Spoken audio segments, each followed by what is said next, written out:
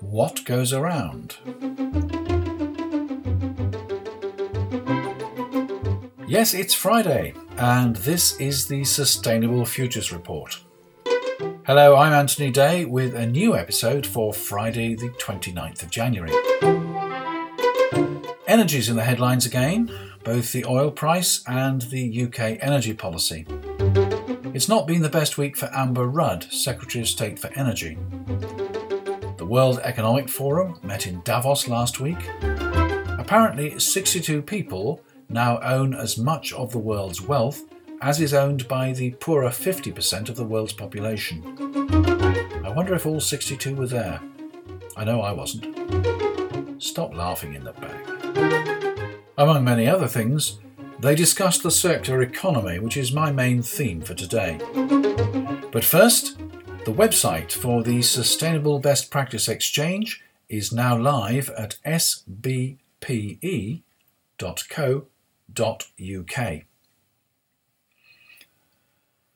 On Tuesday of this week, Energy Minister Amber Rudd defended the government's energy policies following a letter from business leaders calling for clear leadership and long-term stable policies, and a hard-hitting report from the Institute of Mechanical Engineers.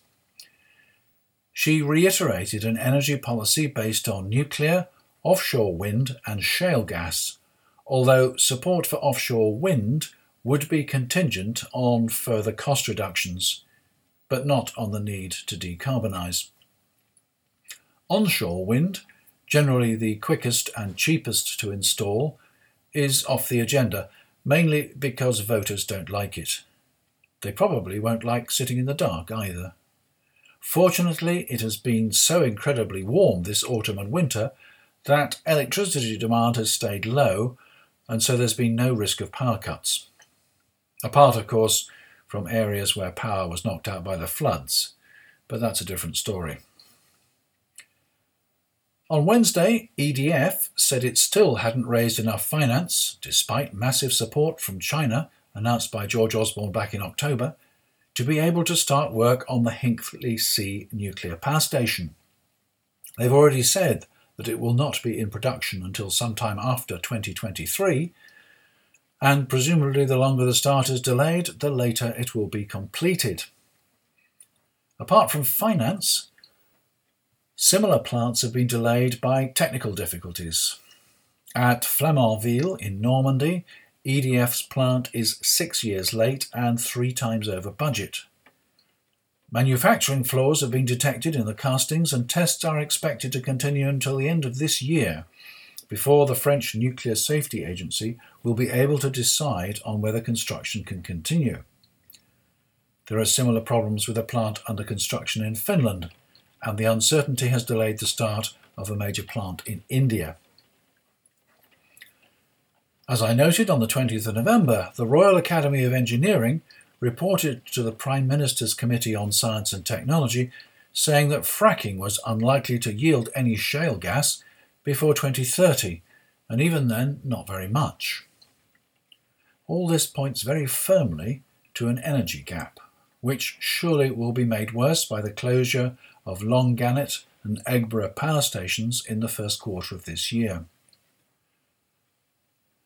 An energy gap, or at least an electricity gap, was highlighted this week by the Institute of Mechanical Engineers. In a report entitled Engineering the UK Electricity Gap, they state that, quote, "The UK government's policy to close all coal-fired power stations by 2025, combined with the retirement of the majority of the UK's ageing nuclear fleet and growing electricity demand, will leave the UK facing a 40 to 55% electricity supply gap." The report says plans to plug the gap by building combined cycle gas turbine plants are unrealistic, as the UK would need to build about 30 of these new plants in less than 10 years. The UK has built just 4 CCGTs in the last 10 years, closed 1 and 8 other power stations. In addition, in 2005, 20 nuclear sites were listed for decommissioning, leaving a significant gap to be filled. According to the report, the country has neither the resources nor enough people with the right skills to build this many power stations in time. It is already too late for any other nuclear reactors to be planned and built by the coal shut-off target of 2025, other than Hinkley Point C, if we're lucky. Dr. Jennifer Baxter, Head of Energy and Environment at the Institute of Mechanical Engineers and lead author of the report, said, "The UK is facing an electricity supply crisis. As the UK population rises, and with the greater use of electricity in transport and heating, it looks almost certain that electricity demand is going to rise. Electricity imports will put the UK's electricity supply at the mercy of the markets, weather, and politics of other countries, making electricity less secure and less affordable.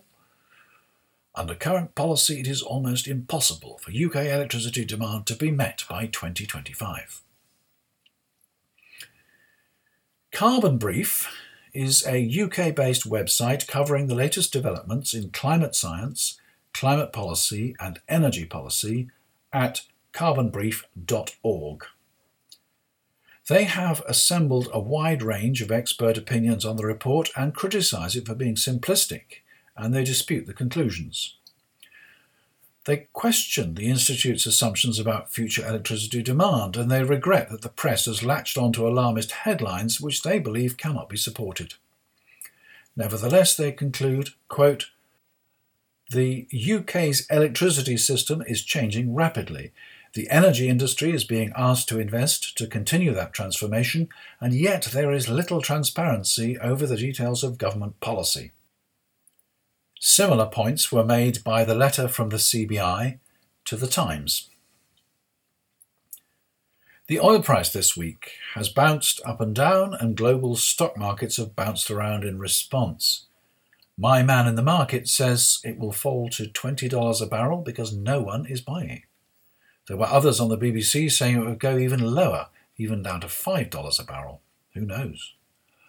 One thing is clear. Those who decided to sell out of oil for reasons of conscience have avoided significant losses. How much of your pension fund is in oil? I'm Anthony Day, and you're listening to the Sustainable Futures Report. Let me just take a moment to tell you about the Sustainable Best Practice Exchange. It takes place in Harrogate on the 14th of April and brings together experts on energy, supply chain, skills and economic development. Better still, it brings together people like you to share your experience and best practice in facilitated roundtable discussions. Details at the website, which is now open, sbpe.co.uk. You can register there, but if you mail me at mail@anthony-day.com, I'll sort you out a discount. At this time of year, consultants PwC produced their annual CEO survey. The press made much of the fact that businessmen didn't put climate change at the top of the list. Overregulation was listed as the biggest threat to business by 79% of CEOs. Climate change was mentioned by only 50%. Big improvement on last year, though, when PwC didn't ask about climate change at all. And a World Economic Forum survey of 750 economists last week picked a climate-induced catastrophe as the greatest threat to the world economy for 2016. The theme at the World Economic Forum in Davos this year was Mastering the Fourth Industrial Revolution. First came steam and machines, next came electricity and mass production. The third revolution was based on electronics and automation. They call the fourth industrial revolution the age of cyber-physical systems, and the circular economy is a key part of it. There's a very good article about all this on LinkedIn. It's by Oliver Hurry of 2 Degrees, and it's called The Night the Circular Economy Joined the Revolution. For the benefit of new listeners, what is the circular economy? My episode of this podcast, published in March 2014, was an account of a circular economy conference at Bradford University staged by the Ellen MacArthur Foundation. It has been by far the most popular of any episode, and it's still available. The text version, packed with hyperlinks, is at anthonyday.blogspot.co.uk.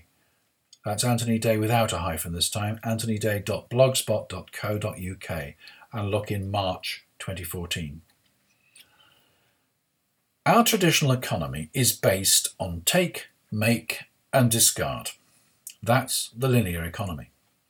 We take raw materials by mining them or growing them. We manufacture them into products which we use, and when we've finished, we throw most of them into landfill. This has served us well for a couple of centuries, but as global population grows towards 9 billion people by 2050, there is unsustainable pressure on both raw materials and landfill sites. When we throw things away, it is not just the materials that we're discarding, we're also destroying the value created from the energy and human labour used in the manufacturing process.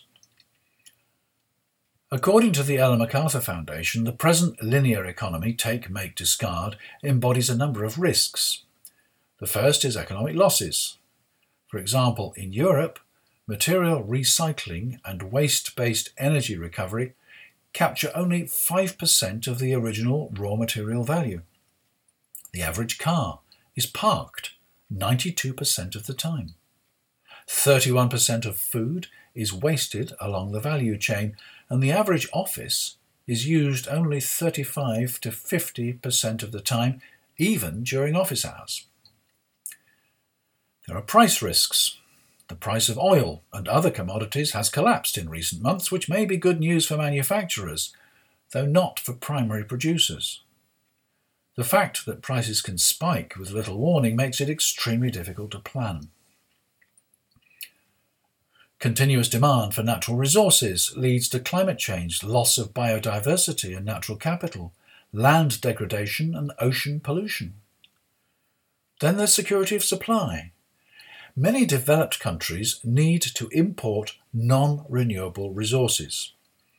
The European Union imports 6 times as much materials and natural resources as it exports, and at the same time it generated 2.5 billion tonnes of waste in 2013. According to the Environmentalist magazine, 1.6 billion tonnes of this were not reused or recycled. The EU has introduced targets for 2030. 65% of municipal waste to be recycled by then, up from 43%. 75% of packaging waste to be recycled, and landfill to be reduced by 10%. So is the circular economy just another name for recycling? No, it's far, far more than that.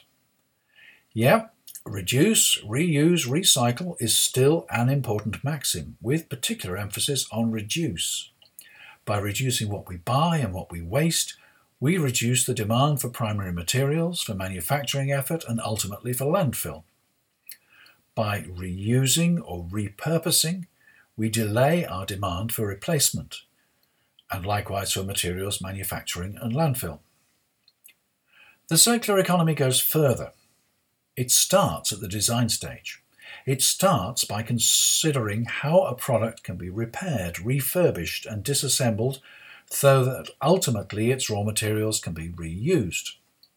The aim is to send zero to landfill. But the principal aim is to maximise the life of a product as a product, because once it reaches the recycling stage, most of the energy and labour involved in the manufacturing process is lost. If it's designed for repair and refurbishment, it can operate at peak performance for a much longer period. The cost of ownership is reduced. We may see changes in the way products are traded as part of the circular economy.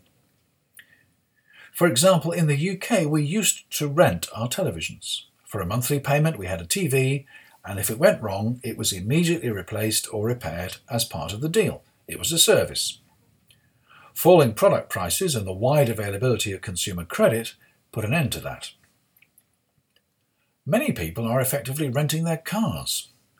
It's common to get a finance deal which covers ownership, maintenance, and breakdown recovery.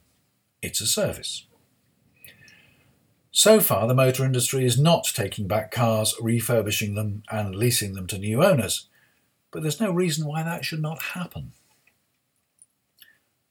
This week, Steve Howard, head of sustainability at furniture company IKEA, or IKEA as some people say, said we'd reached peak stuff, the stage where we had more stuff than we knew what to do with.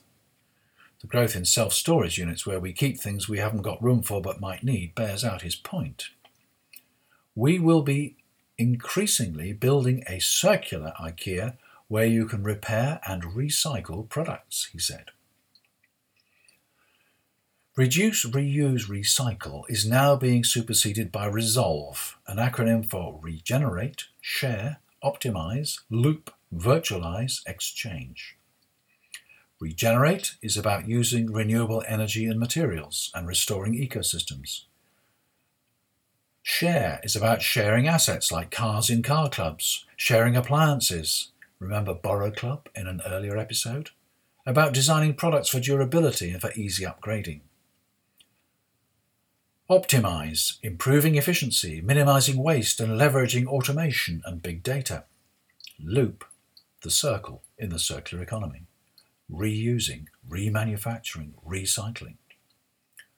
Virtualize, books in the cloud instead of on paper, shopping online instead of on the high street. Exchange, new materials, new technologies, new ways of doing things. Find out more about this at ellenmacarthurfoundation.org. ellenmacarthurfoundation.org. We've all heard the cliches like, you can never cross the same river twice, or if you keep doing what you've always done, don't be surprised if you get the same results as you've always had. The truth is that the world is changing and faster than ever before. If you're struggling to make a go of the swings, it's time to look at the roundabouts. Actually, you need to look at the alternatives before business as usual starts to fall off. You don't want to be rushed into decisions. You do need to examine the universal truths. You do need to question some fundamental beliefs. Nothing goes on forever. Remember Yellow Pages? A book left on the doorstep because it was too big for the letterbox. On the doorstep of every house in the land. If you can get one at all now, it's about the size of a slim paperback. And wasn't an independent Scotland going to be founded on oil revenues? Plus ça change, as I've said before. Plus ça change, c'est la même chose. The more it changes, the more it stays the same. What goes around comes around. Only probably not this time. Come to the Sustainable Best Practice Exchange. Listen to experts, talk to your peers, find out how they see the future. I'm Anthony Day. This has been the Sustainable Futures Report. There'll be another one next week. In the meantime, feel free to share with friends, to tweet about it and comment on Facebook. You could even let me know what you'd like me to look at next time. But that's all for now. Bye for now.